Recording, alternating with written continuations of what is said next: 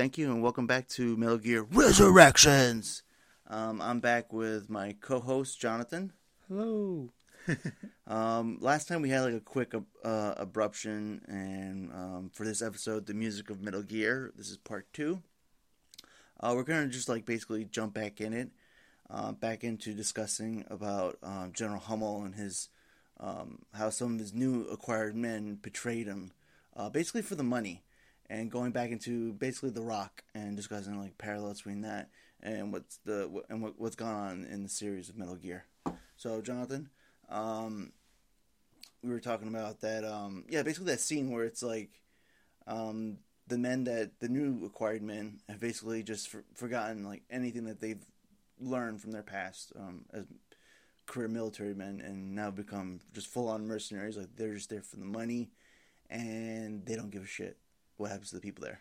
Yeah, this scene, among a lot of the scenes in The Rock the movie, especially because the movie's scored by Harry Gregson Williams, so a lot of the scenes, as I've watched the film, remind me of Metal Gear Solid 2, and especially this scene with the betrayal of General Hummel's character and his team, or the sort of kind of, I guess, like a falling of House of Cards, like or like sort of like I guess you would say like the destruction of his team being that because he was never going to actually Yeah, he wasn't gonna go through with it. Yes. His bluff was the rockets. Yes. And he was hoping that Washington was gonna pay out.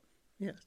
And as soon as that wasn't going to happen, then men in his team, men he was introduced to, now he gets sort of, he gets to know their intentions, that, now they can, I forget the character's name, but Tony Todd's character and another soldier sort of reveal, they consider themselves mercenaries, and they, they want to get paid.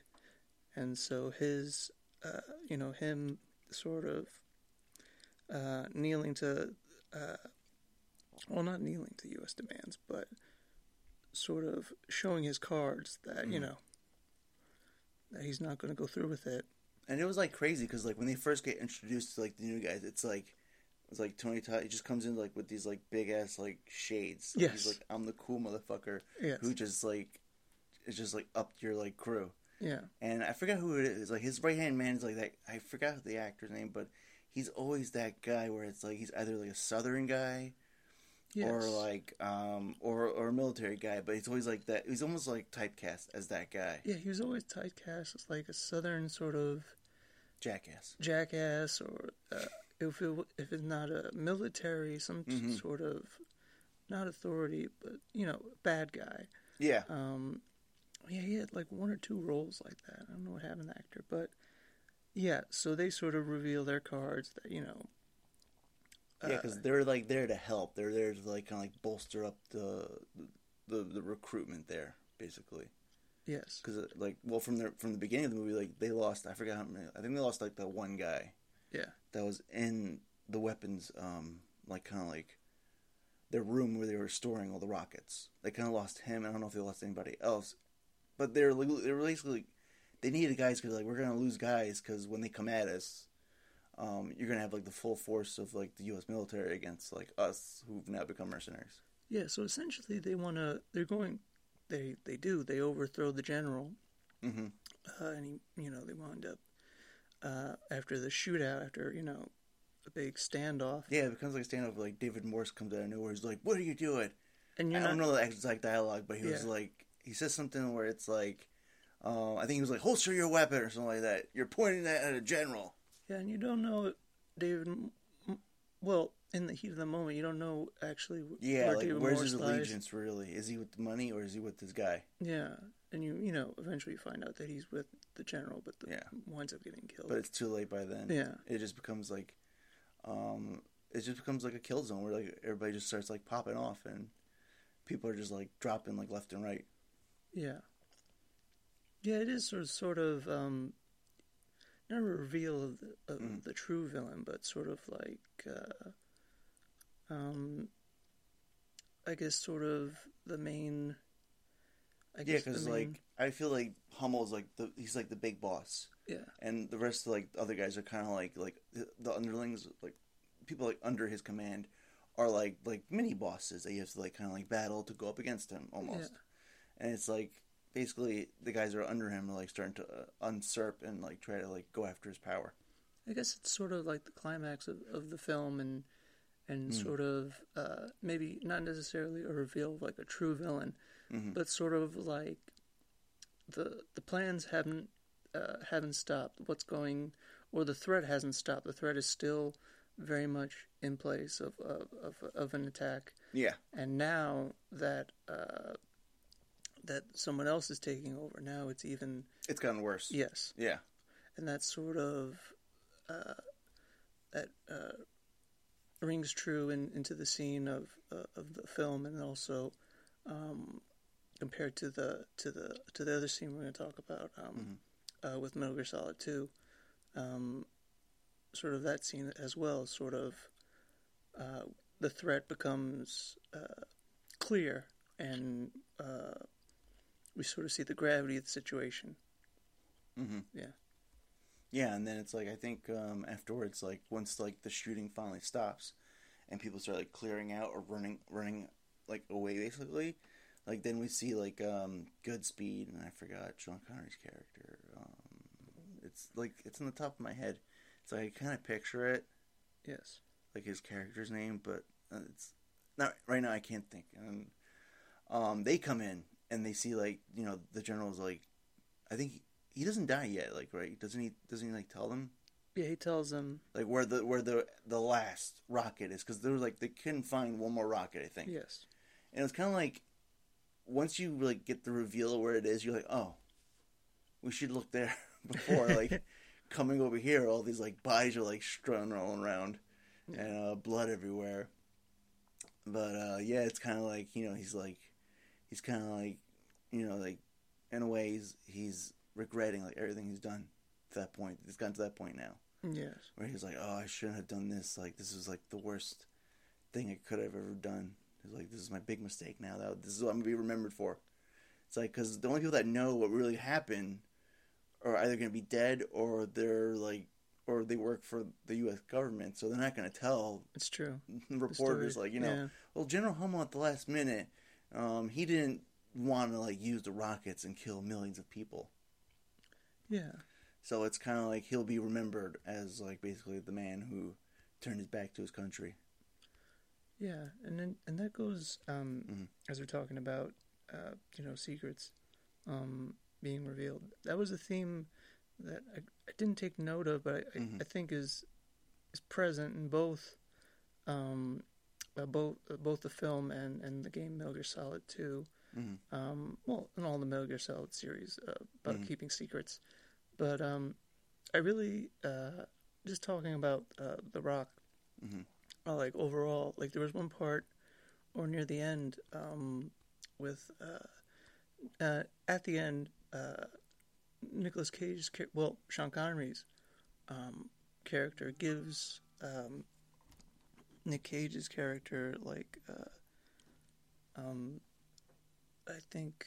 Oh, are you talking about the location? Yes. Of the, was it microfilm? Yes. Right, it was microfilm. Yeah, he gives him the location. He gives him the secrets that he had, that he was put in prison for, or the people never found, and they just, I guess they just kept them locked away so that those secrets never could come out. Yeah. And because what happened was like when he got captured, they know he's from Great Britain, right? Yes. He's from their military, but like everything else, like if you're captured, will disavow you, and once that happens, he's technically a man without a country, and even becomes more dangerous. And they kind of do that shady thing where it's like, they never gave him a trial, they never told him what the charges were, they just imprisoned him for his whole life, basically. Like he does escape from like at certain points they said. Yeah. Like in his dossier, like he does escape, but they always capture him because it's kind of difficult. Like you're trying to evade entire country that's like on the hunt for you. Yeah, and like this, the one thing or the one like sort of critique or what I didn't get at the time, or I'm still not sure about, is like why give Goodspeed those secrets? Yeah, I think because like maybe at the end he saw that like he's not gonna capture him, he's not gonna hold him there. No, he's gonna let him free. So he goes like he's a man of his word. This is one person that everyone I've come across since like my capture has kept his word. That's true. That if I complete this mission, I'll be free. Yeah. And so I think once that happens and goes like, all right, he kept his word. I'm gonna give him something because I don't think he has any interest in it. No. At that point in his life. No. Maybe when he got first captured and he was still younger. Yeah. He would be like, fuck these guys. I'm gonna like take their secrets and like, well, basically, I think it was like they're saying like it's everybody's secrets. Yeah. Yeah, and then he was just gonna be like, I'm gonna like sell it to like whoever's like can pay basically, or bring it back to my country. But they disavowed him, so he probably might say like, you know what, forget them too. I'm gonna go sell it to the highest bidder. I guess it's a way to keep, in a way, Godspeed safe. See, he has all those secrets, and so therefore, if he is essentially a threat. Yeah, because he's come. Oh, it's Mason. It was Mason. That's who it was. Mason. Yes. He knows his existence. Yes. So maybe it's kind of like an insurance policy that like if they ever try to go after him or mess with him, he'd be like, "Oh yeah, I got these secrets." Yeah. Which I feel like this could technically be like a spin-off to like the Disney movies. Oh, National Treasure. National Treasure. More secrets. Honestly, Maybe. like that could be like a major cash in. Yeah. You could have like two Nicolas Cages, two different characters. One's got the secret, and the other one's like, I'm trying to hunt this secret. Yeah, maybe that'd be cool. But I mean, other than the zaniness of that and zaniness of like Nicolas Cage, yeah, I kind of like see like the parallels between like the two games. It's like both game settings, both game and the movie settings, both take place on the island. There is a time. Everyone's on the clock basically. Yes. Like there's a demand. It's a ransom. Both have ransoms. Yes. Just one has like VX rockets, which is technically chemical weapons, and the other one would be. They say it's a nuclear weapon, but we all know it's Metal Gear because, surprise, surprise, it's the title of the game. There's a Metal Gear somewhere. Yes. It's not called Solid 2, no. Sons of Liberty. It's called Metal Gear Solid. So we know somewhere along the lines we're gonna fight like a mechanized walking battle tank. But this time for the second one, it's like an amphibious one that's like anti-Metal Gear. Yes. And it's kind of like that kind of thing. Like, once I heard that, like, once they said that in the game, and I was like, it kind of, like, made me flash back to, like, Terminator 3. Oh, yeah. Where, like, I think that, like, the TX was, like, I'm not sure if that was the correct I think so. model. It was, like, it was an anti-Terminator. Yeah. It's like, it goes around killing Terminators. Well, that's and I was right. like, wait a minute. Yes. I was like, when did we get into this area where it's, like, anti-this? So, like... Oh, that's... I'm assuming, like, if anybody... Because, like, for the second game, they said, like, everybody... The schematics went out there. Almost everybody has Metal Gear. So that makes sense that someone along the line's got to come around and say, like, well, I got a Metal Gear that could take on Metal Gears. Yes. But technically, couldn't all Metal Gears take on Metal Gears? Unless it was specifically designed... Because, you know what? This time, this one can go in the water. I can't imagine, like, Rex trying to, like... I don't think that could be submersible at all. I mean, I gotta assume it has to do with whoever programs the machines. Yeah. Like, that just made me think of, like, RoboCop, because he has, like, a prime directive. Directives, yeah. You know? And so does, like, Ed 209 is, like... Well, Ed 209 is malfunctioning. Like a malfunctioning... Malfunctioning robot one. Kills anything. Yeah. But RoboCop has his prime directive. He can't... there's things that he can't do. Mm-hmm. I think because, like, it's a no-fail directive because it's, like... Technically, you still have a person in there. Yes. Because that 209 is like a full robot, so yeah, if it does glitch, there's no like kind of like human factor there's element no to like stop it. Yes. Yeah. And I was trying to think, and that going back into it like with Metal Gear Solid 2, and it's just like the music is like so like there's like it's definitely different from the first one. Yeah. Especially when it comes to, like, the boss battles and stuff like that. Like, I think every boss has like that music. I forgot what it's called. I think it was like something. It was something Dead Cell. I forgot the actual name of it. Yeah. I'll have to look it up later. But like even that was like whoa. It was like because you're not playing Solid Snake anymore. You're playing Raiden. Yeah. So it's kind of like you're playing a younger person. So it's kind of like all right, what kind of music would he? What kind of music would be in his boss battles against Dead Cell? And it's kind of like yeah, the music is like more like catered to like younger. Like because Solid Snake is older. So I can't imagine him like fighting like with that kind of music on. Yeah. I think he would actually like. I think he would break the fourth. What is it called? Like fourth wall. Fourth wall. Break the fourth wall and be like, yeah, this music's too fast. We gotta slow things down. But yeah, especially for like the character itself, it's like Raiden who like does his like sick move where it's like, it's not a roll, but I think it's called like a lariat. Lariat. I can't pronounce it, but basically he kicks around. Oh yes. He does like a kickflip almost kind of thing instead of like Snake. Yes. Snake does like a roll, like a run. Yes. Jump roll. Like that's right. Raiden's yes. like so like his body like more flexibility. Like you see him like move more like almost like fluid. Yeah. Especially since introducing him, he like is in the water. Yeah. But yeah, like going with him, like he's a young character. I would say like he's more tech trained because like of the VR missions. Yeah. Here comes like it's kind of like almost like dance like club music for the bosses. It's a little more. There is like a techno sort of feel to the music. And when I first heard it, it has like a yell. Yes, I think it's called Dead Sea Yell. When I first heard that, I was like, "What the hell is that?" I was looking around, going like, "Is something gonna attack me from the sky?" Because that's what I first thought. I was like, "Is there like a robot bird coming after me right now?" Because it's like it doesn't like it just goes like right into it. Like I think that's what it's like. Yes. It's like people can correct me. I don't give a crap. But like, and then it just like rocks into it. I was like, "Oh man, this is like," and it really goes with it with the battles. It kind of like it gets you like amped up. Yeah. And you're like, "Yeah, let's do this. Let's go." I'm Jack. I'm definitely a new guy. Which, by the way, like going back into it, going back to the past, people were pissed about it. Yes. I wasn't. I enjoyed playing a different person because you know what? I didn't. I don't know. People. I don't know. At that time, maybe people were actually like. Their fans were like even deeper than Metal Gear Solid 1 because there was Metal Gear and Metal Gear 2, Solid Snake. Yes. But I didn't know those games, so like I only played Metal Gear Solid 1, and then going from 1 to Metal Gear Solid 2, I was like, oh, they're doing a little switcheroo. Yes. At first, I was like, oh, maybe they'll do like a back and forth thing where it's like you play as Raiden, all right, then you switch, you play as Snake, and just go back and forth, which I would have been okay with that. Like probably maybe people thought that was going to happen because like you kind of saw like the trailers and stuff. You saw Snake a lot. You didn't see Raiden. Yeah. So I think like maybe fans were like, "Oh, we got duped and we got to play this guy."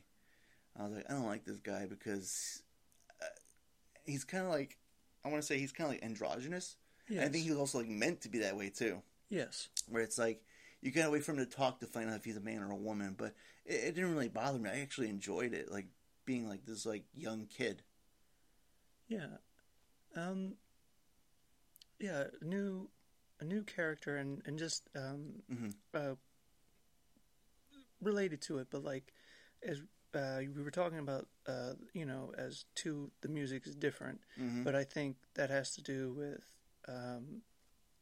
Kojima, wanting to go bigger, wanting to go more cinematic, and this time around, he got an actual person that does film scores. Yeah. So he's going bigger. The scale is going to be bigger, especially now with with the PlayStation 2 and Metal Gear Solid 2 at the time. And so you're going bigger, but also there was also, besides being kind of, because there's always like an element of techno to the music of Metal Gear. But there's also like, and this was like, as I thought about it, it's kind of surprising. Like Harry Gregson Williams, like he does there's an element of patriotism. Yeah, to the music, to his work, which is like because you get like British, that drums. But if it fits well. It does feel very like very respectful toward like military, um, you know, sort of like the marching bands and things like that. So it was very, maybe because I was thinking of like The Rock and the opening scene of the funeral. Oh yeah, like and it's like in the rain. Yeah, so he's very, so even though he's British, he gets like the sort of military and U.S. sort of patriotism, like a theme. He has that he does it very well. And I see that, I feel more in Metal Gear Solid 2 because we have Williams this time around. Yeah, and also and I think there's actually like on the big show. Are there like, I'm trying to remember, like, are there U.S. flags? Oh, you mean in Metal Gear Solid 2 on like? Yeah, in the video game. I believe so. Or maybe I'm like thinking like there is and there really isn't. Well, again, they were working on the game in 2001. Yeah. At the time, so you got to consider that there was elements of what was happening, 9/11 and at the time, and you have to consider that was, an element into the making of the games. Like infuse a little patriotism for what happened. What happened, but also I guess, you got to be aware of how you present the military, how you present, war. But yeah, so there's, for this time around for the game, it's bigger, scale's bigger, the music is bigger, and I felt more, Metal Gear Solid 2 feels more, and also it opens up, you're in New York, you're in the United States. Yeah. In Metal Gear Solid, you're far away, you're more... you're still in the United States, but you're like in a remote area, like you're in Alaska. It's very... on an island. Yeah, it's very... It's almost like, what's the word, like, desolate? No. Desolate, it's like desolate. It's like, it's almost like The Thing, except instead of the extraterrestrial monsters... yeah, I didn't think about that. You have, it's just bad military and machines, instead of an alien extraterrestrial monster. And you have to fight off, instead of just these aliens, you have to fight off fellow mercenaries and soldiers in one. So yeah, bigger scale in the second one, more patriotic, and I guess that's why 2 and The Rock, Metal Gear Solid 2 and The Rock, I found, they're like very, what are you trying to say? Like, not parallels, but like kind of kindred? They're very kindred. They're not that far apart in years, and you got the guy who did the score for the film on the project on this game. So yeah. Yeah, I know he's done like a lot of projects, a lot of movies. Yes. But I only know him primarily for like the action movies. Like, yes, he basically have scored, and I was like, yeah, I know his music, and even if it's like, it doesn't have to be like even like top notch great, he can make it. His music will make it top notch. Yeah, make it better. Yeah, and talk. I know it has to do with 2, and we're talking about Metal Gear Solid 2 and The Rock, so it's related. With Raiden, like, because me, I played 2, but mostly, with the Metal Gear Solid games, I played 1, I played 2, and then I played Twin Snakes. But I always started out, because I was young, I always started out as observer of you playing the games. Yeah. So for me, seeing Raiden, a new character, it was, it takes you back because you're expecting Snake. Yeah, you're like, because what? You play Metal Gear Solid 1, you're expecting, he's the main character. He's the guy you follow. It's like any video game. It's like, you assume because it's like association. Metal Gear Solid Snake. So therefore, you always think he's going to be in it. In the title. So it's like Super Mario. Mario's always going to be in it. Unless they, it's Super Mario.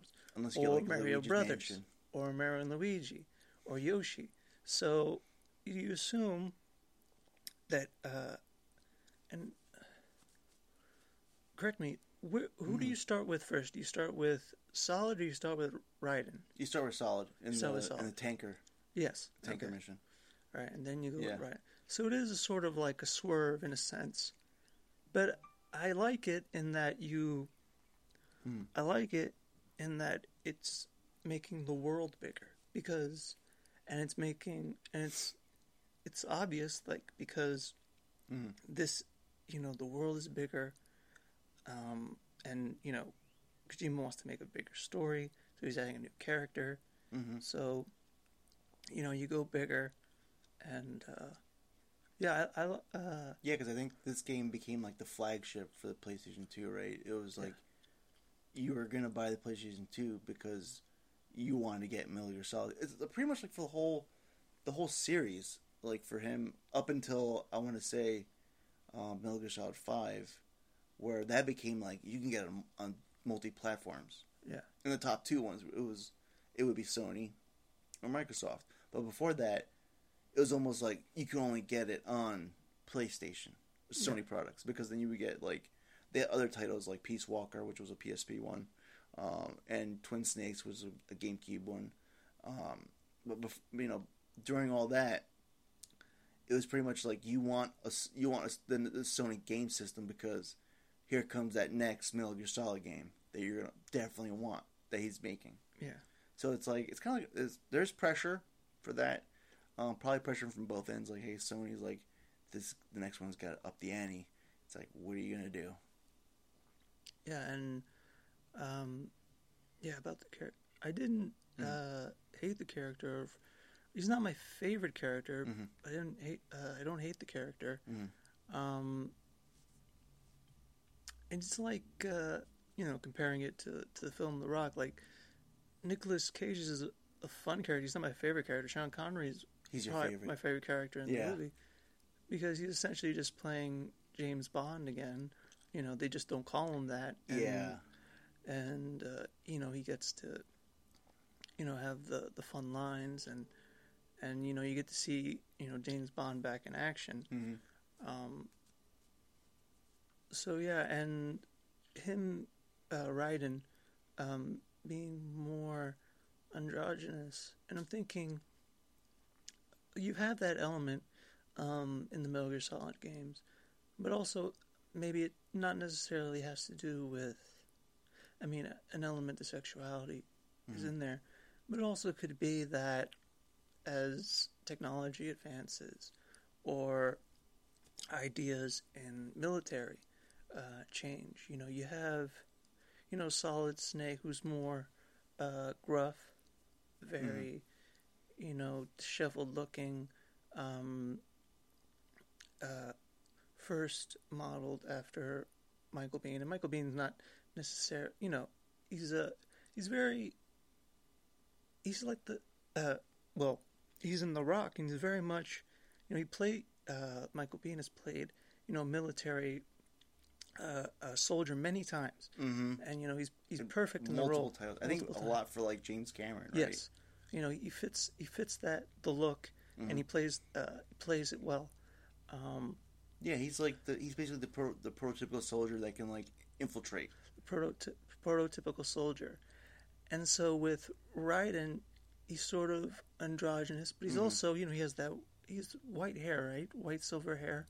I think it's white or silver, but I don't think it's blonde. So he's very...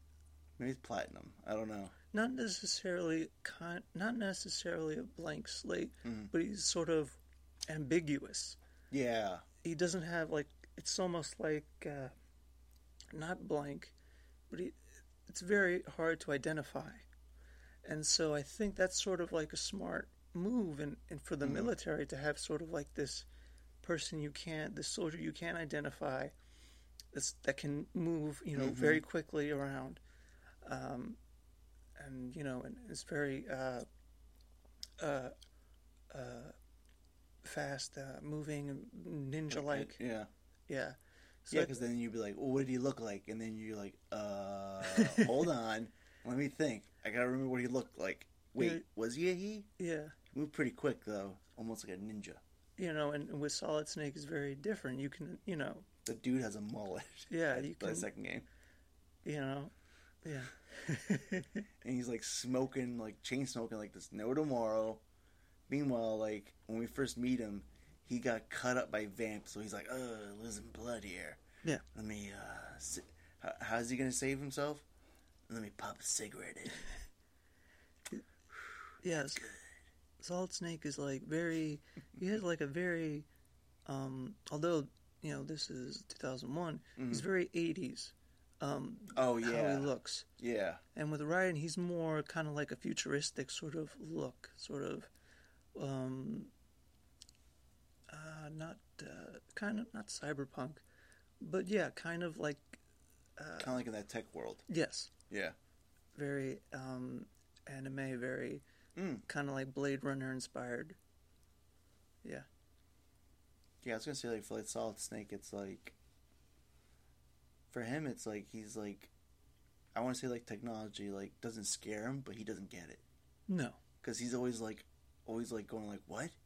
How does that work? Huh? You do what? And it's like, dear God, man. It's like, do you know anything?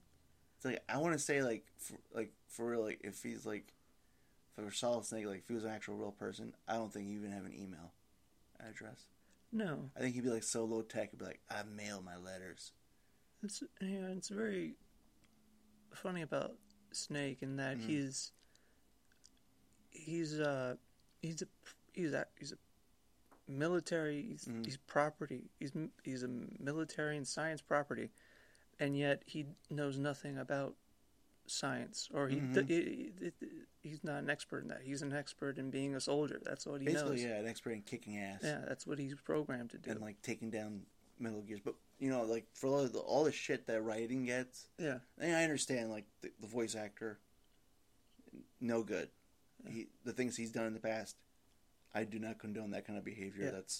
But for the character itself, for Raiden, for all the shit that he gets, when you get to almost near the end of Metal Gear Solid 2, I think he like takes down like 20 Metal Gears.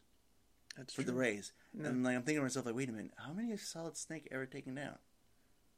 I was like, it's not close comparison of 20. No. And I think that's where it comes into like the whole for Raiden's like with his agility, his ability, and like the way he's been like trained. So it's like bam, bam, bam, bam, let's go, go, go, go, go, go. Yes. Like let's not stop. It's very like frantic. Yes. And for Solid Snake, it's always like he's got to take a step back, reassess the situation, yes. and then go forward. For Raiden, yes. it's like you're in that situation, go. Yes. It's like no time to think, go. And the character does do that. He does do that. And then like for games after this, like for like when we see him in 4, yeah. and then when we see him in his own game, Metal Gear Solid Rising Revengeance, there's more frantic, fast paced, like quick action. Okay. And then and same thing goes with like Solid Snake. Very not so much. I'm not on the tech side. Yeah. But when we get to 4, he has to rely heavy on technology. Yeah. To help him, because it gets to a point where it's like he can't do this all by himself anymore, like he used to. Yeah. Like he used to be great at these things. Like he used to be great at infiltrating, and now it's like he basically needs a suit to help him.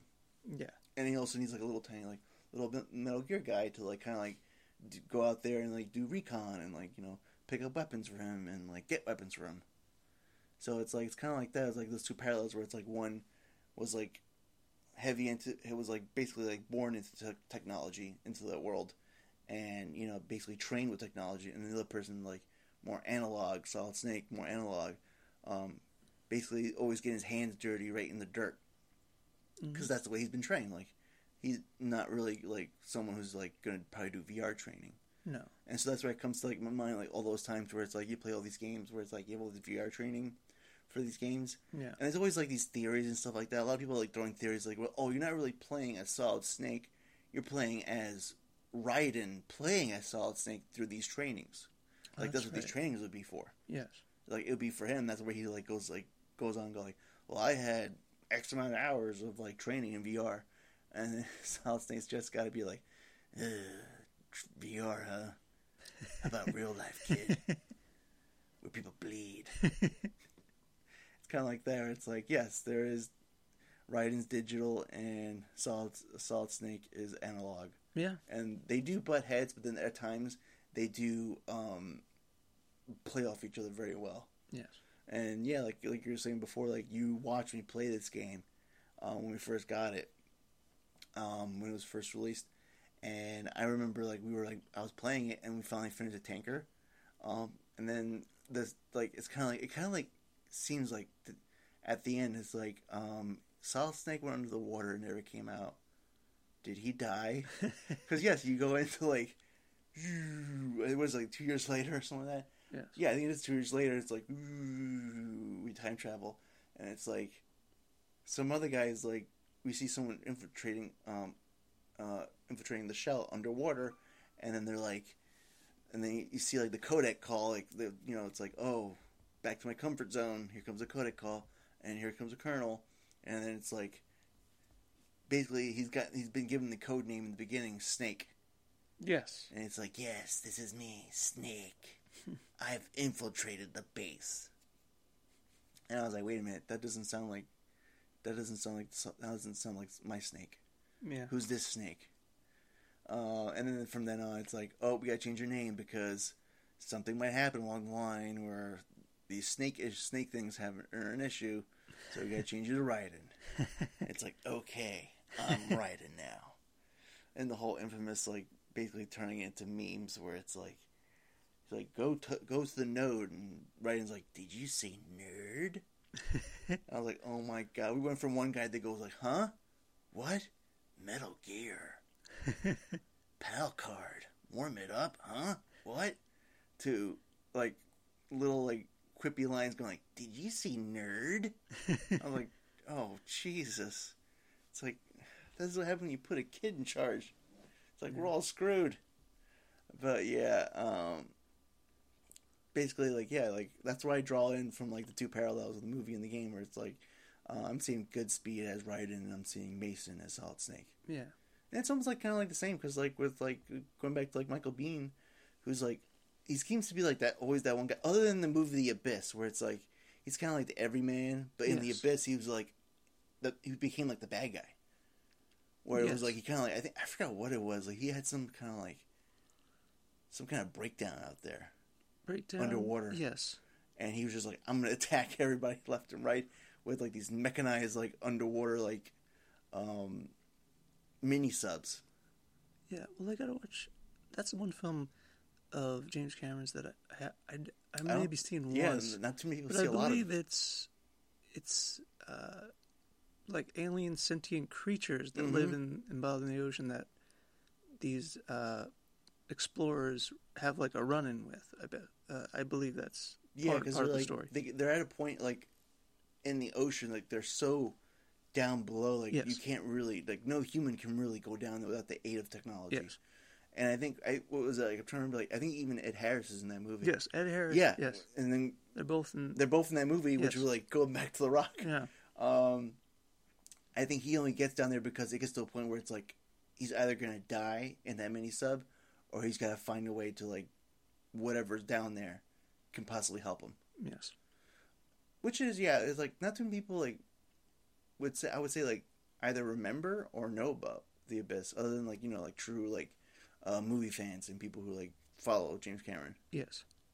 But, yeah, like, with Michael Biehn, it's, like, he's always portrayed as, like, basically the everyman soldier who can, like, who can try to get the job done.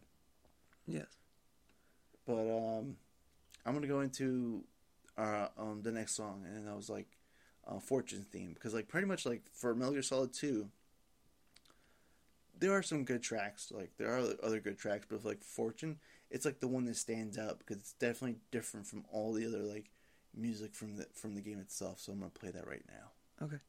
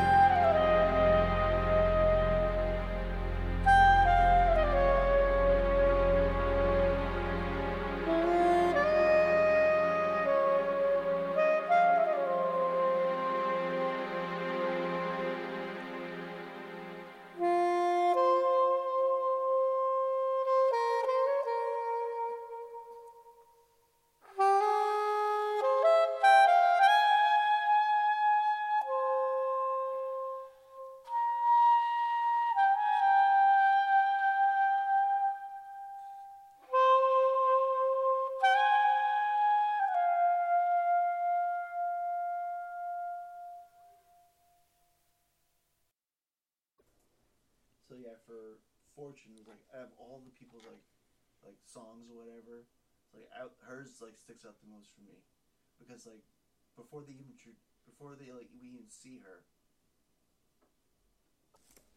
Okay, so technical difficulties there.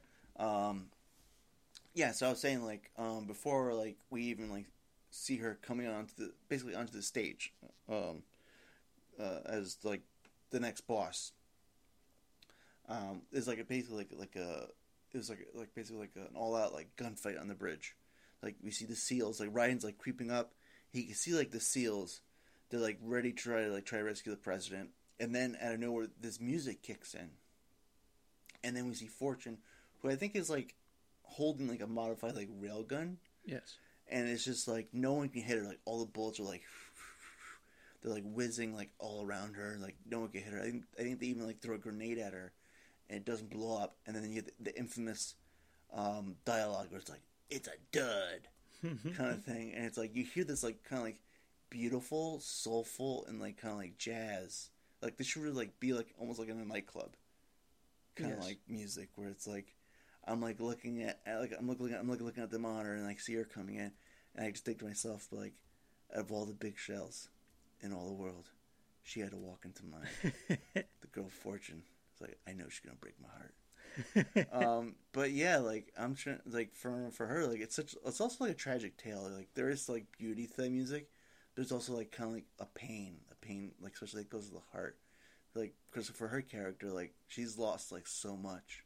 So like to lose basically her whole family, and then from what we know, like later on in the game, that she gets like they don't really like. It's basically a whole ruse where it's like she truly believes like she is the most unlucky person, even though her name is Fortune. She is not fortunate enough to be reunited back with her family because she cannot die. Like no weapons can kill her. Only to find out, like you know, fast forward when you get to the end, it's like it's all been a lie. It's been an actual like a device that's been like basically like not letting her get harmed. And I thought to myself, like, that is, like, the biggest gut punch. Like, I would just say, like, wait a minute, I could have died any time, but you've kept me alive for your own agenda, not mine. Because here we go again, like, we have a crew of villains where everybody is for their own thing. No, but they're not united. They may be not united for one cause, but separately they're all for their individual selves. Yeah. It's really funny that, like, she's a tragic character, but then... You think about it, like a lot of the characters in Metal Gear Solid, they have like tragic backstories, and I was just, being, you talking about her and looking her up and being refreshed about the character and reintroduced, and and her introduction, she's very, it's very noirish. I was going to say femme fatale, but not necessarily femme fatale. She's very noirish, and how she looks is very anime inspired. Like to me, she looks like a black, Psylocke, but that's more comic book. But but she does seem like that outfit she wears. Yes, and but with that music, it reminded me of like Cowboy Bebop. So it's very like anime. Influence noirish, so and that's just I find that's awesome because like you do sort of like it's very evident that Kojima's like big study of film, big film fan, big a fan of cinema, and he just his influence. So you see anime, you see noir, and. And that goes with like the characters, like backstory, just about like how tragic these characters can be, and you see that with a lot of like villains or heroes in the Metal Gear Solid series. Like there's not one thing you can say about in the Metal Gear Solid series. Every villain and hero, they're very distinct. They have their own characteristics. They're inspired by different elements of film and piece of artworks, But yeah, they're very. You'll never find like one character that's like another. They're all very specific individually. So yeah, she's just just you talking about her and being refreshed. She's a very badass character. Oh yeah, it's like when we finally get to like the team up of like Snake and Raiden, where they're teaming up. Like it's like we're near the end, and they're like going up in Arsenal gear, and like the Tengu ninja soldiers like coming after you, and you know you're basically like not back to back, but like side to side with Solid Snake, and you're like, yeah, we're gonna like take these guys down. Then out of nowhere comes Fortune, where it's like it's kind of like a secondary boss fight that we never get to actually do ourselves at that time. And then it's like she's coming to like basically because she's been told that Solid Snake is responsible for the death of her father, which is not true, and we'll go into that as well. Yeah. And she holds her ground no matter who she's going up against. No matter who you are, you can be whoever you are.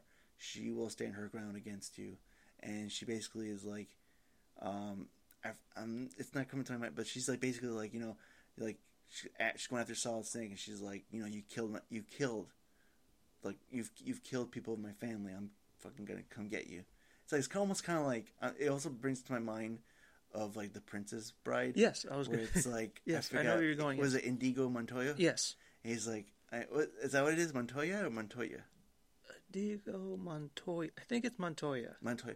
And he's like, I kind of want her to say like, I'm Fortune, and it's like, I'm Fortune. I forgot her last name.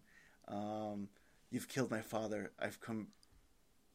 Oh man, I'm drawing a blank at the tagline now. It's like where it's like I'm Indigo Montoya. It's like you've killed my father. I've come for revenge.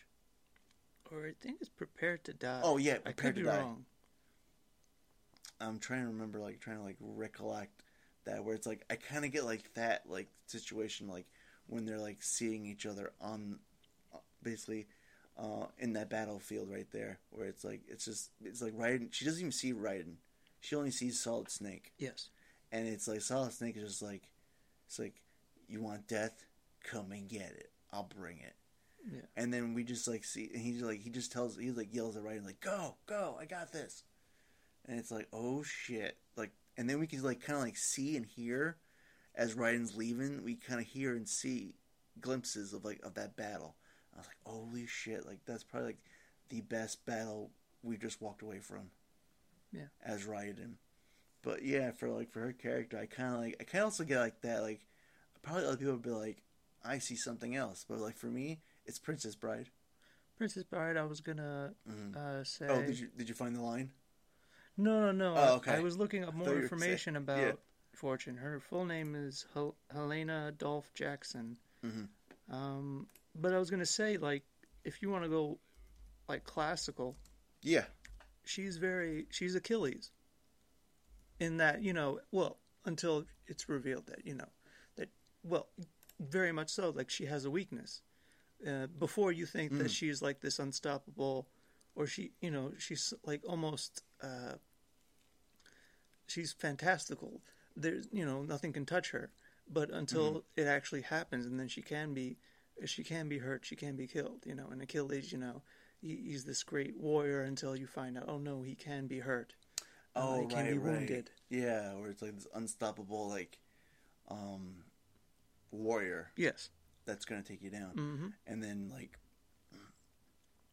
what was her last name again? Jackson. Helena Dolph Jackson is her full name. She could be like, I finally found it. She could have been like, hi, my name is Helena Dolph Jackson. You've killed my father. Prepare to die. It's like, it could have been like that. Like, if I would have heard that, I would be like, throw my remote in the air, like, oh my god, we just got a Princess Bride reference here. But yeah, like, for her, like, I like her character a lot. And then, at the end where it's like, it's revealed that, she is not, she does not have abilities. Yes. Well, she's told she doesn't have abilities.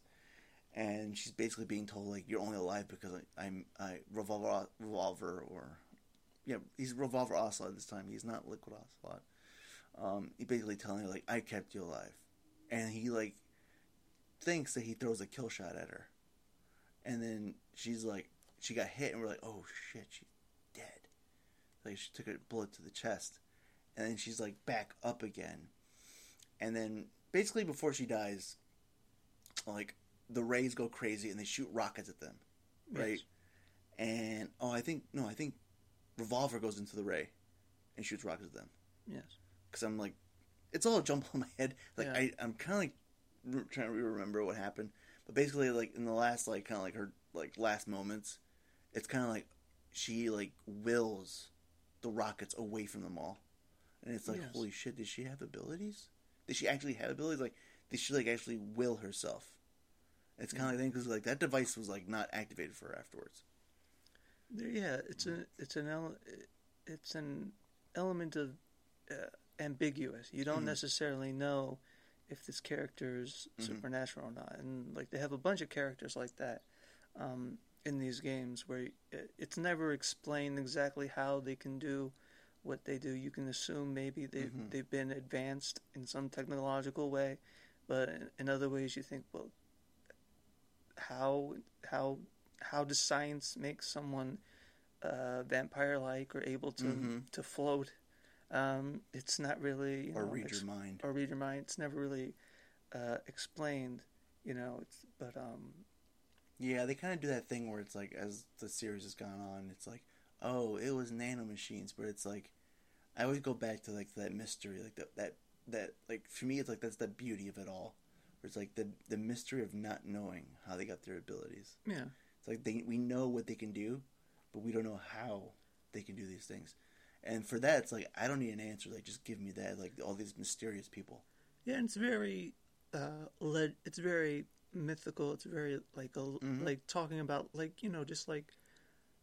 it's very mythical legend storytelling where there's not really an explanation as to how these characters can do what they do. They just happen to do it, and the main takeaway is not their abilities; it's what happens, or the the moral at the end. What they can do is just for your entertainment, and hopefully you enjoy it. And she's a very badass and cool looking character, and very cool backstory and story to her.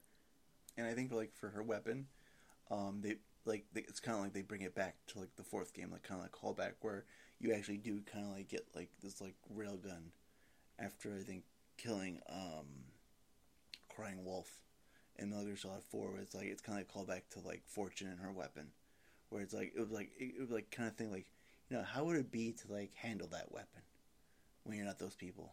Yeah. And then you kind of like get that opportunity to do so, and that kind of like I thought that was a pretty cool thing. I was like, oh man, like that weapon looks so cool, because like when you first see her, like when you actually got to actually fight her, as Raiden. Yeah. I think that's like one of the few times where, as you're battling, damage occurs all around you because like she's trying to shoot you, and you can't hit her whatsoever because, from what we know, from then on, like it's not her ability is basically deflecting all weapons away from her, all bullets away from her, so you can't hit her. So it's like you got to withstand this battle with your agility. Yes. And then you see like all these boxes and like containers being destroyed left and right. It's like, holy crap! Like I'm not gonna make it from this battle. It's like, what's gonna happen? Somebody save me! Where's Solid Snake? But yeah, like I want to like bring it back and like kind of like go back to like how this all began, like, and also like the betrayal that Revolver Ocelot is just doing left and right to all these people. So we're gonna go back to the tanker, and then basically like the unveiling of Revolver Ocelot's like plan, who is like basically like, I'm not with any of you, I'm with me. Screw all of you. This Metal Gear's for me. Yeah. So we're gonna take a listen to that. We, the Marines, will lead the charge into a new world order with Metal Gear Ray. That is all. Dismissed.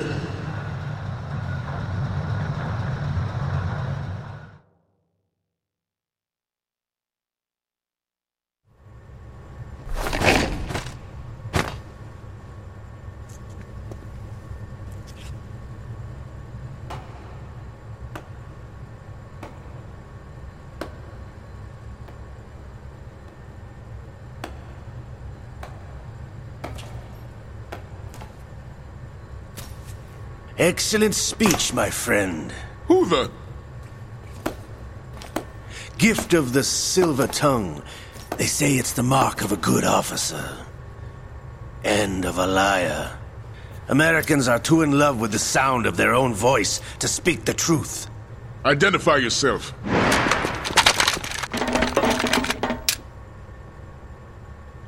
I am Shalashaska, also called Revolver Ocelot.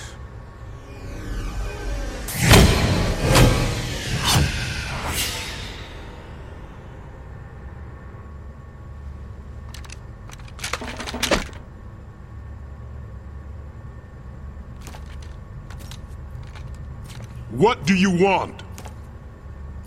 This machine will be quite useful. What are you planning to do? Steal this thing? Steal? No, I'm taking it back.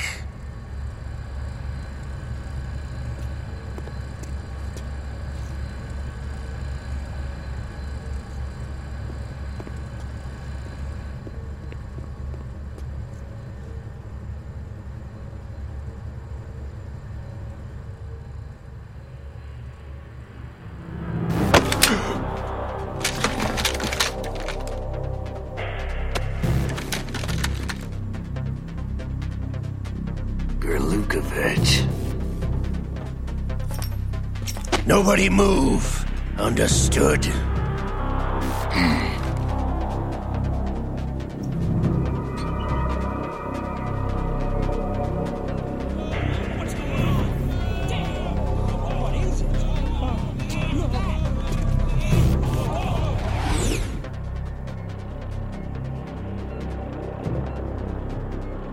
This ship now carries enough Simtex on its key structural points to blow it out of the water at the touch of this button.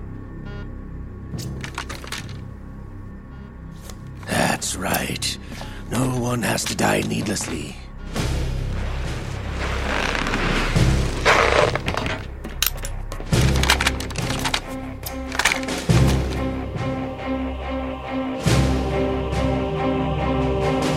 We're almost at the target. Get a move on.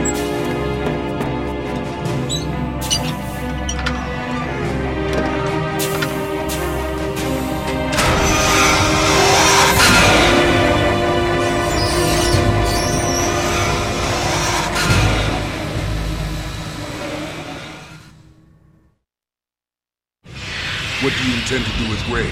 Sell it on the streets? I was raised in Snezinsk, formerly known as Chelyabinsk 70, the nuclear research outpost. What are you talking about? After the Cold War ended, my home was bought out by the Americans. Is there a point to this sad story? Now you would understand. Land, friends, dignity, all sold to the highest bidder, the United States of America. Even the technology that gave birth to these weapons is Russian, developed by us. What do you intend to do? Russia will rise again. And Ray is the key. I regret to inform you that I have no intention of selling Metal Gear. As I said, I came to take it back.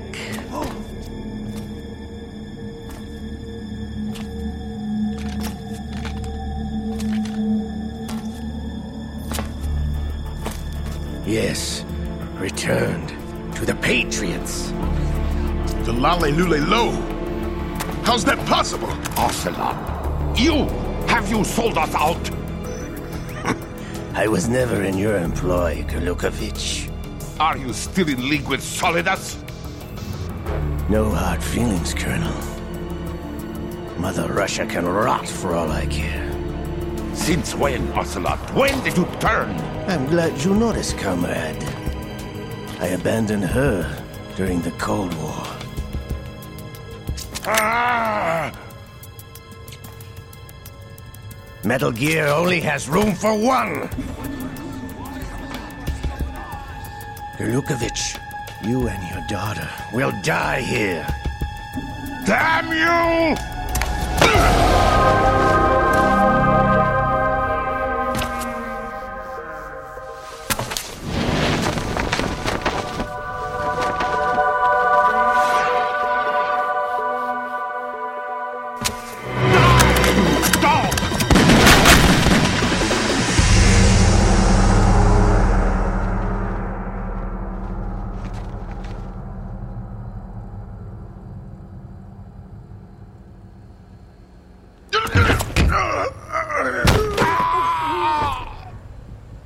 Sergei, looks like you were long overdue for retirement. Traitors! Stop!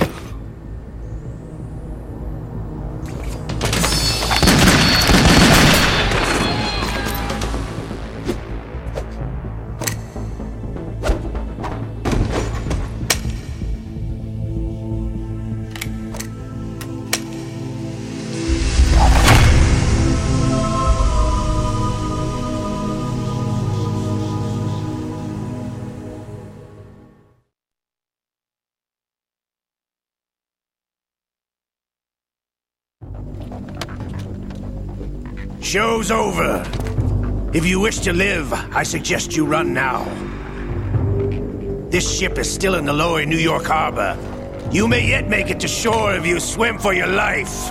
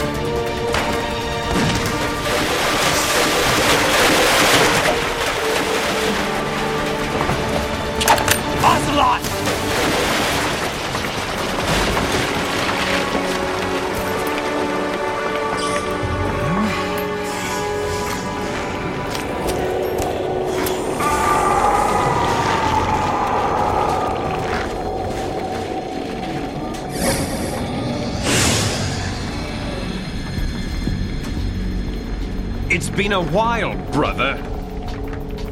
Who are you? You know who I am. Liquid? Not so young anymore, eh, Snake? You're drowning in time. I know what it's like, brother.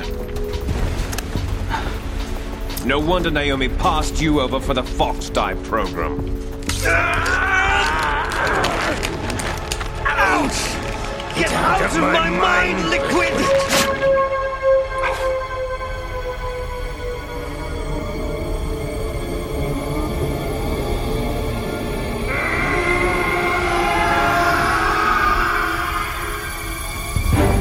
The price of physical prodigy.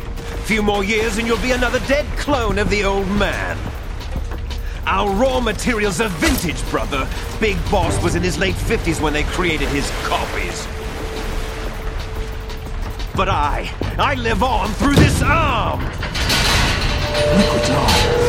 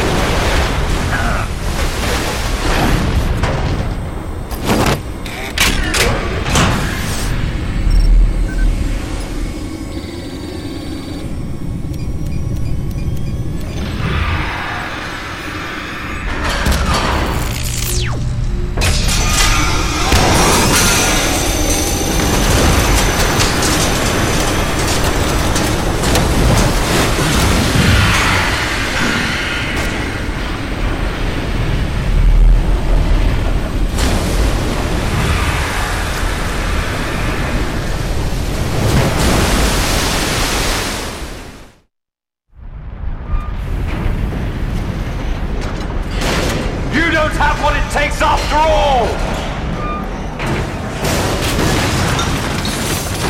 You're going down, Snake, with this tanker!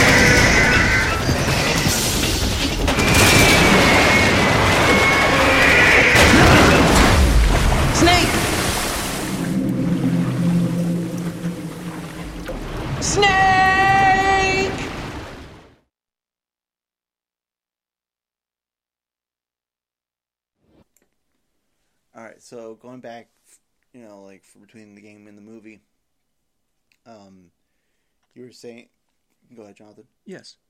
I was saying that, for me, like, these two scenes, for in the beginning of Metal Gear Solid 2, the reintroduction of Revolver, and then sort of, the movie scene, the Rock Hummel's death, they're very parallel, for me, they're very synonymous with one another, because they're both betrayal scenes. Although this scene with Revolver is in the beginning, and the betrayal scene in The Rock has to do with the climax of the movie. But in this scene, it's we get, just like in The Rock, we get a clear idea of what the actual threat is, which is, it is Revolver's plan, Revolver and Liquid's plan. And it has to do with, taking Metal Gear Ray and using it against the United States. And so, so they...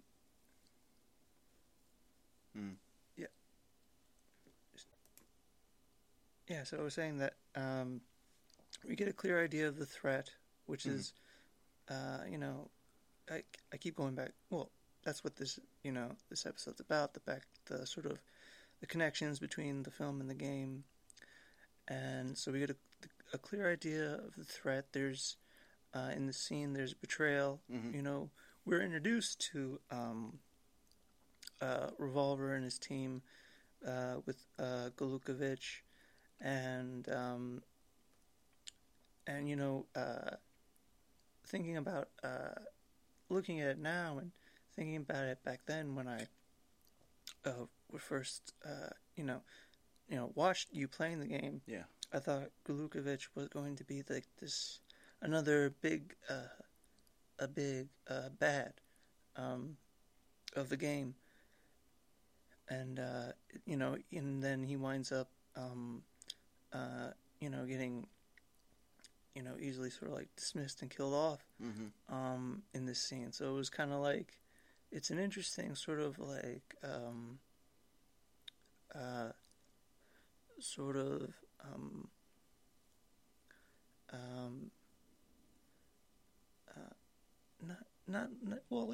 like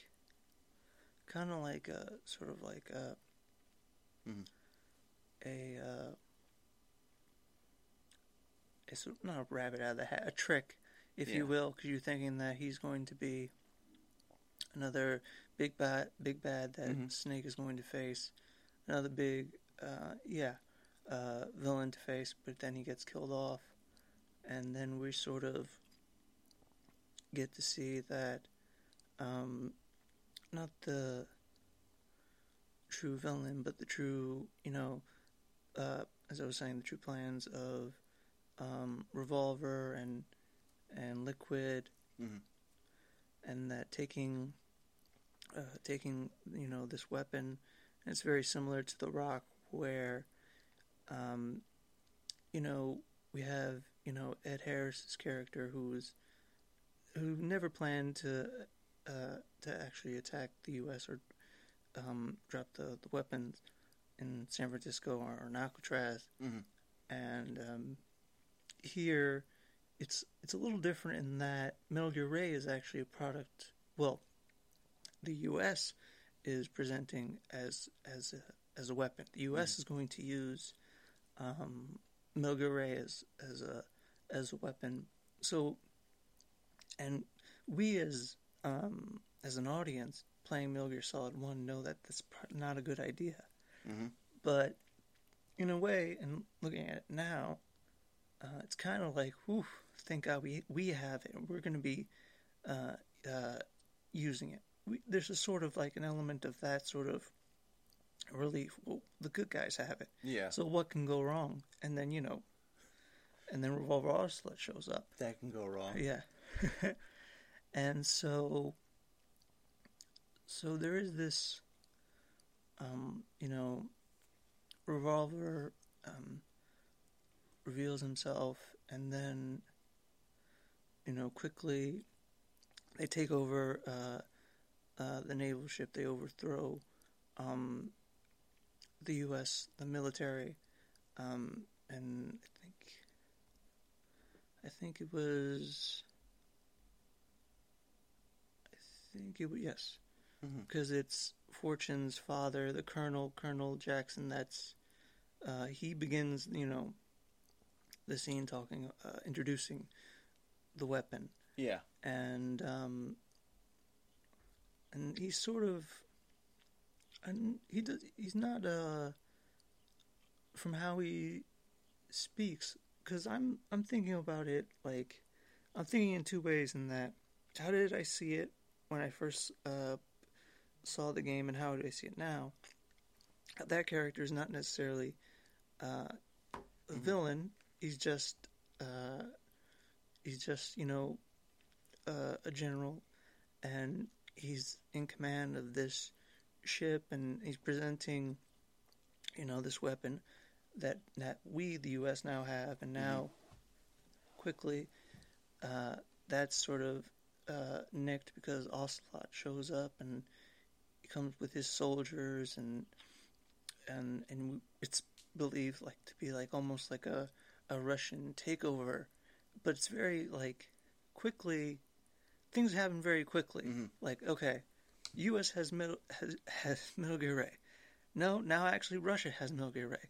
No, now actually there's a team, or there's a terrorist team within the Russian military that actually want the machine for themselves.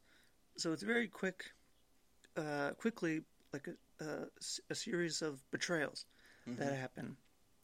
And so, we get the, Revolver first is, seems very pro-Russian, and then, which is weird, because I don't think, although he does have, Russian pride, it's not very relevant. Yeah. In, the first game. So it's a little weird that it starts out, and the second one he has that, but then it's quickly no, actually, I'm doing this for myself. And there's sort of this question, well, because it's revealed that Liquid is actually, or Liquid's hand is now a part of Revolver. He now has Liquid's hand, so now we know that Liquid is a part of Revolver. And those two entities are now clashing within each other.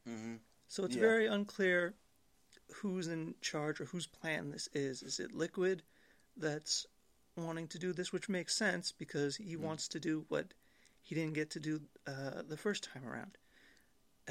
Taking Metal Gear Ray and basically starting a war. Or is this Revolver wanting to do this? It's not it's never really made clear. But yeah, I just, it's, I love the scene. It reminds me, just the music, reminds me of The Rock. You can it'd be interesting, if you switched and you put, music from Metal Gear Solid 2 in The Rock, and then you put rock music in Metal Gear Solid 2 in those two scenes. And how it would play out. How it would play out. Yeah. I think it would be interesting, but, yeah, so you have this, sort of, no, you have this betrayal scene, and then,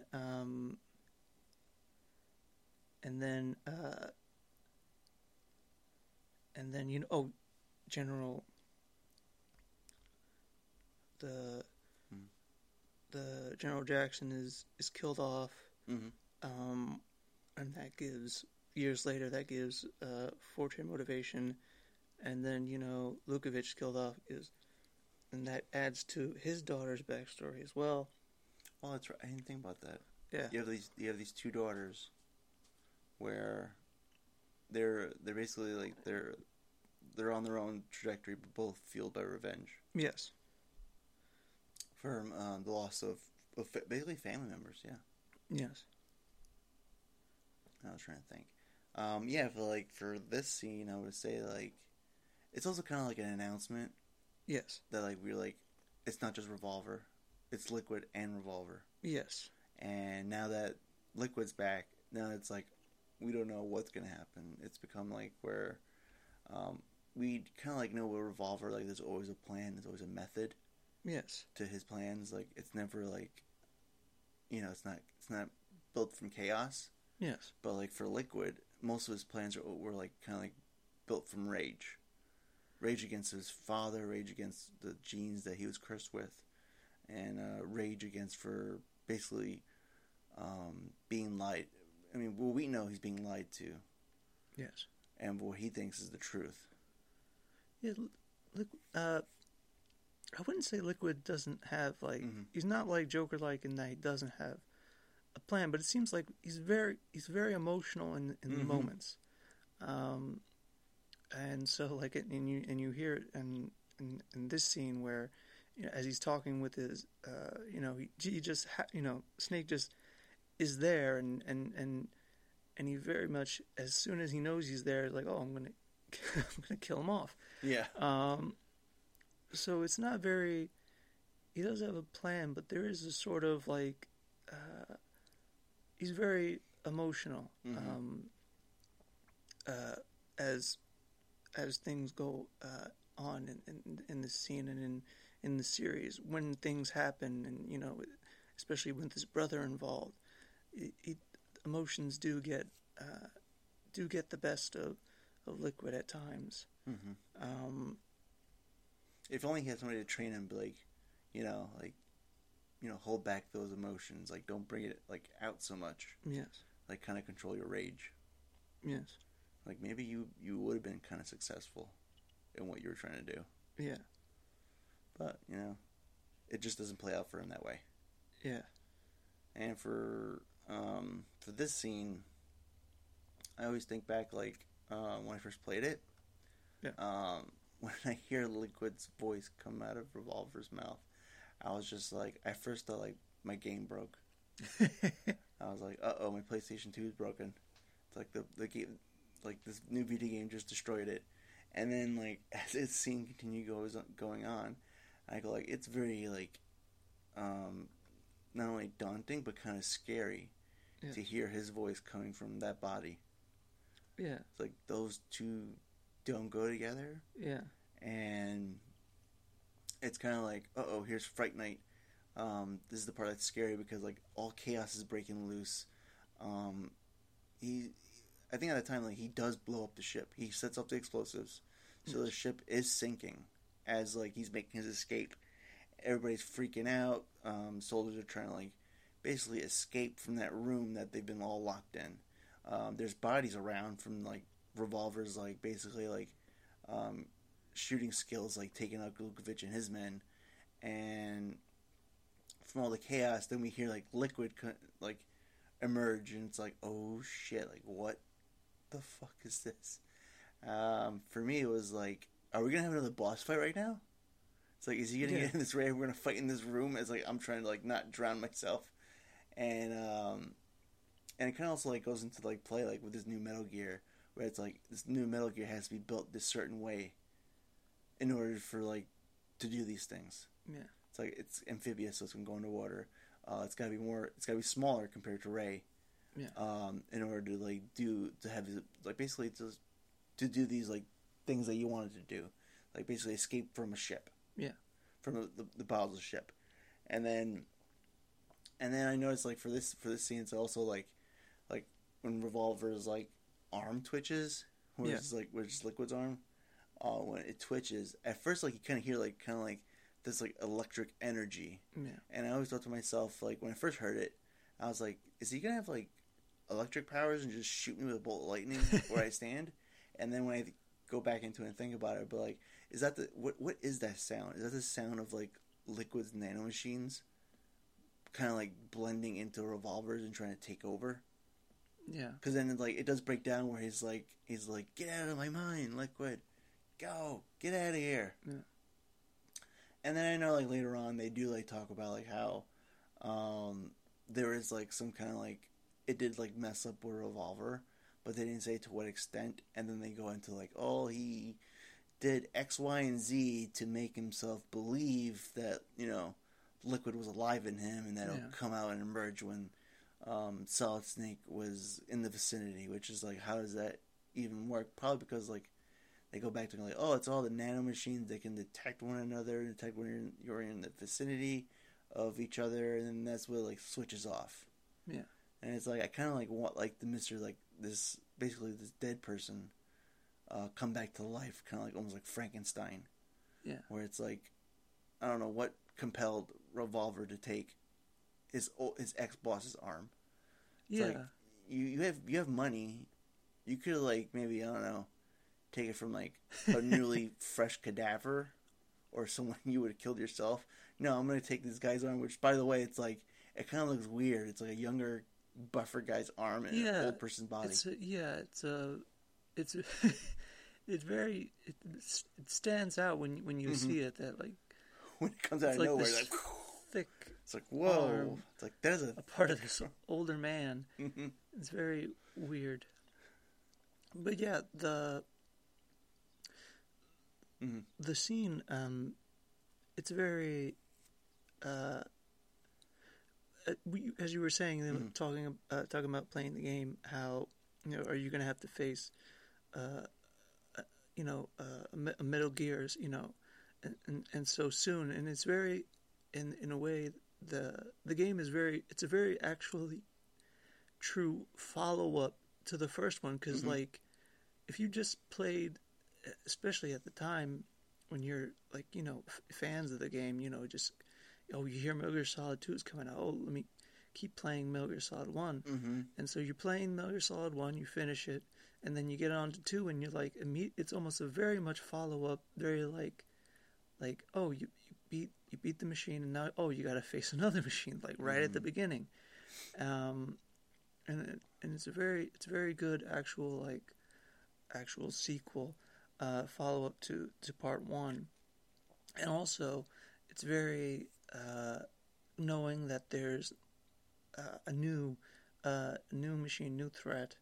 It's very and not just the machine, but you also have Liquid and Revolver. So like it's scaling things up, and that's it's like another thing about Kojima doing this game, and that you're doing a new system, and you want to bring more cinematic themes and elements to this game, and you're upping the ante again, because now you don't just have you just don't have one villain, you have another villain, so and those two clash, so you got to assume that Revolver has his own plans, Liquid has his own plans, so now you're facing this villain that you can't sort of predict, because if it's one, you can predict maybe what one wants, but you have these two clashing with each other sort of chaotically, and so now you have this threat in part 2, and so it's a bigger threat, and it's more, I guess, unpredictable in a way, because and you're right at the beginning, so you don't know where this is going. That Revolver gets away with the machine, so where is that heading? So it's a very cool scene, and it's very more epic, because you have to up the stakes, and it's funny because I'm comparing these two scenes, with The Rock, and that's more of the climax of the film, and this is just the beginning, but it's very it keeps you on edge, and it keeps you guessing, and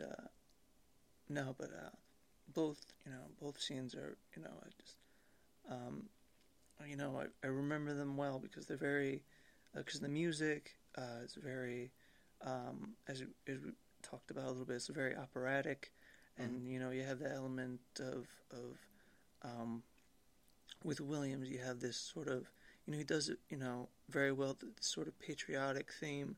He did it in The Rock, and he does it here, and you know, you have like, and it's done well in that with General Jackson.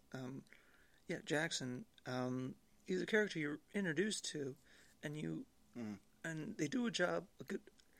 The voice actor and how the story plays out does a good job in that you care about this character you just met. You don't know too much about. You know, he's a U.S. soldier.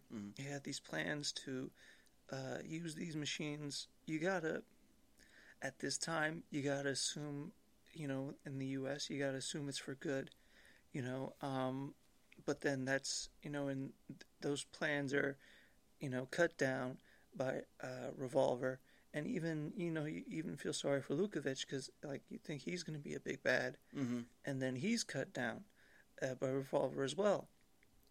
So you have, like, these sort of, like, characters that don't know what's coming. These tragic characters that don't know what's coming. And it's very similar to Ed Harris's character where, you know, he has this plan and, you know, he doesn't know that, or he has an idea that his soldiers and his crew, they don't all see eye to eye, but he winds up getting, you know, killed by two in his group, and he you know, and it's very, you know, tragic. He doesn't get to, you know, his plans will never be truly known why he was doing what he was doing. People just assume he was just a terrorist. And it's sort of like here with these characters, with General Jackson, Lukovich, their plans or what they intended to do is not going to happen. It's cut down by Revolver's plan, and yeah, they're just two great scenes that I love and I've loved looking back on. And I would say it's also kind of like tragic for Lukovich because he's kind of like told that by Revolver, it's like, you know, I'm going to kill your daughter as well once I'm through with you. And like just to have that in his mind as he's like slowly dying, you know, his last words being his daughter's name and just drowning in the water because he can't do anything. He's fatally shot, and a person of like, you know, not a young man, but like, you know, somewhat advanced age. Yeah. Like, not going to recover from that. And his, like, dying thoughts and words is about his daughter and hoping that, you know, that does not come true. And that's just, like, also another, like, thing, like, when I go back to, like, these two women that, like, basically their lives have been altered and basically turned from, like, what was going at that time probably good to worse.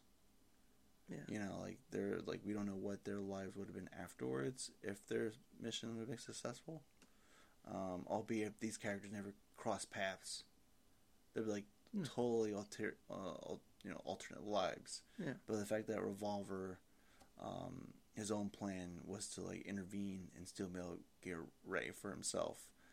Kind of, like, sets of a chain reaction of, like, what goes on with Olga's life, giving birth to her daughter and her daughter being stolen by the Patriots and as like a bargaining chip to keep tabs on Revolver Ocelot, and then for Fortune, her life also being you know, like basically taking a skew from what was going during her time and the tragedy that struck her, then being kind of like made into like almost like a pawn, like you're a person who's Fortune and you're never going to be able to like find, you know, death until you find the worthy opponent to bring you back to your family. Yeah. And it's like the tale of tragedy of these two women. It's like, it's kind of like heartbreaking. Yes. For them. And it's all like kind of like because of Revolver Ocelot and his plans. Which we never come to find out until like it starts like happening. Yeah. It's like we never like, he doesn't do like the whole, like, you know, supervillain monologue thing where he'll tell you what his plans are. No, you're just going to have to like wait till he does it himself. Yeah, the plans are sort of revealed as things keep going along, and yeah, and I think another reason why I find a connection between the scenes is that, you know, although one takes place in the beginning, they're both climactic scenes, and that we don't know necessarily what's going to happen next. In The Rock, the person we believe to be the villain, that we know is not really a villain, is cut down, and then so what happens now? We have now this element of mercenaries have this weapon.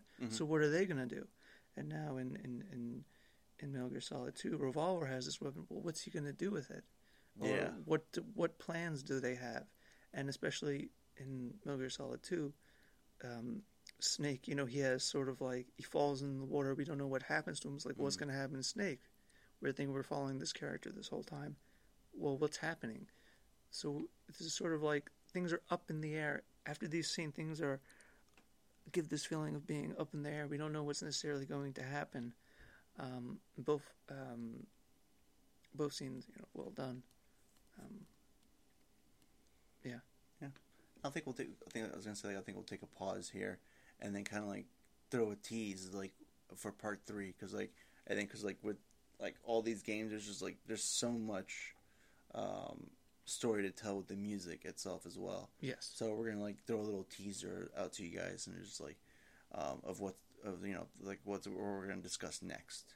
So let's take a listen.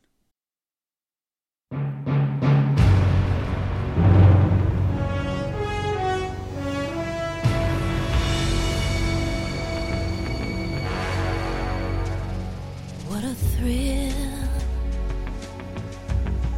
with darkness and silence through the night.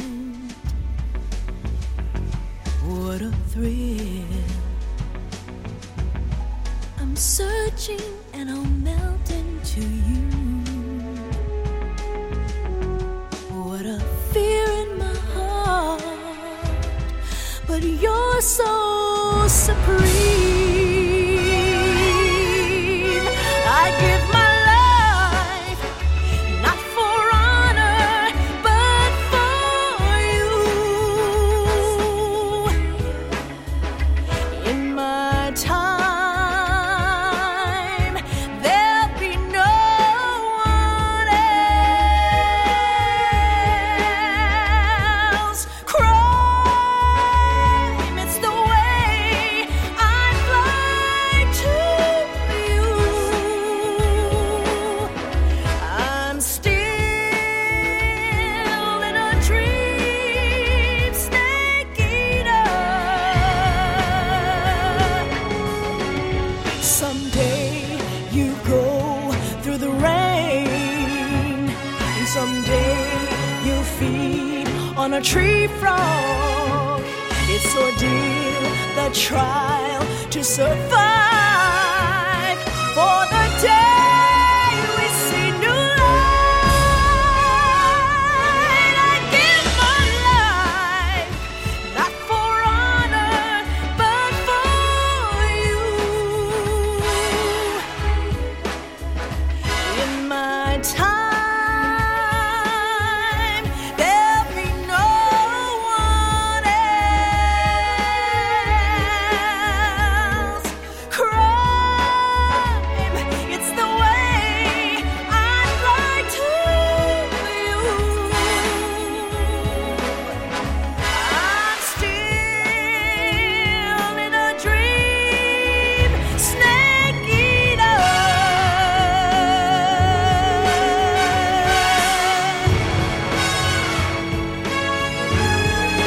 I'm still in a dream, snake eater.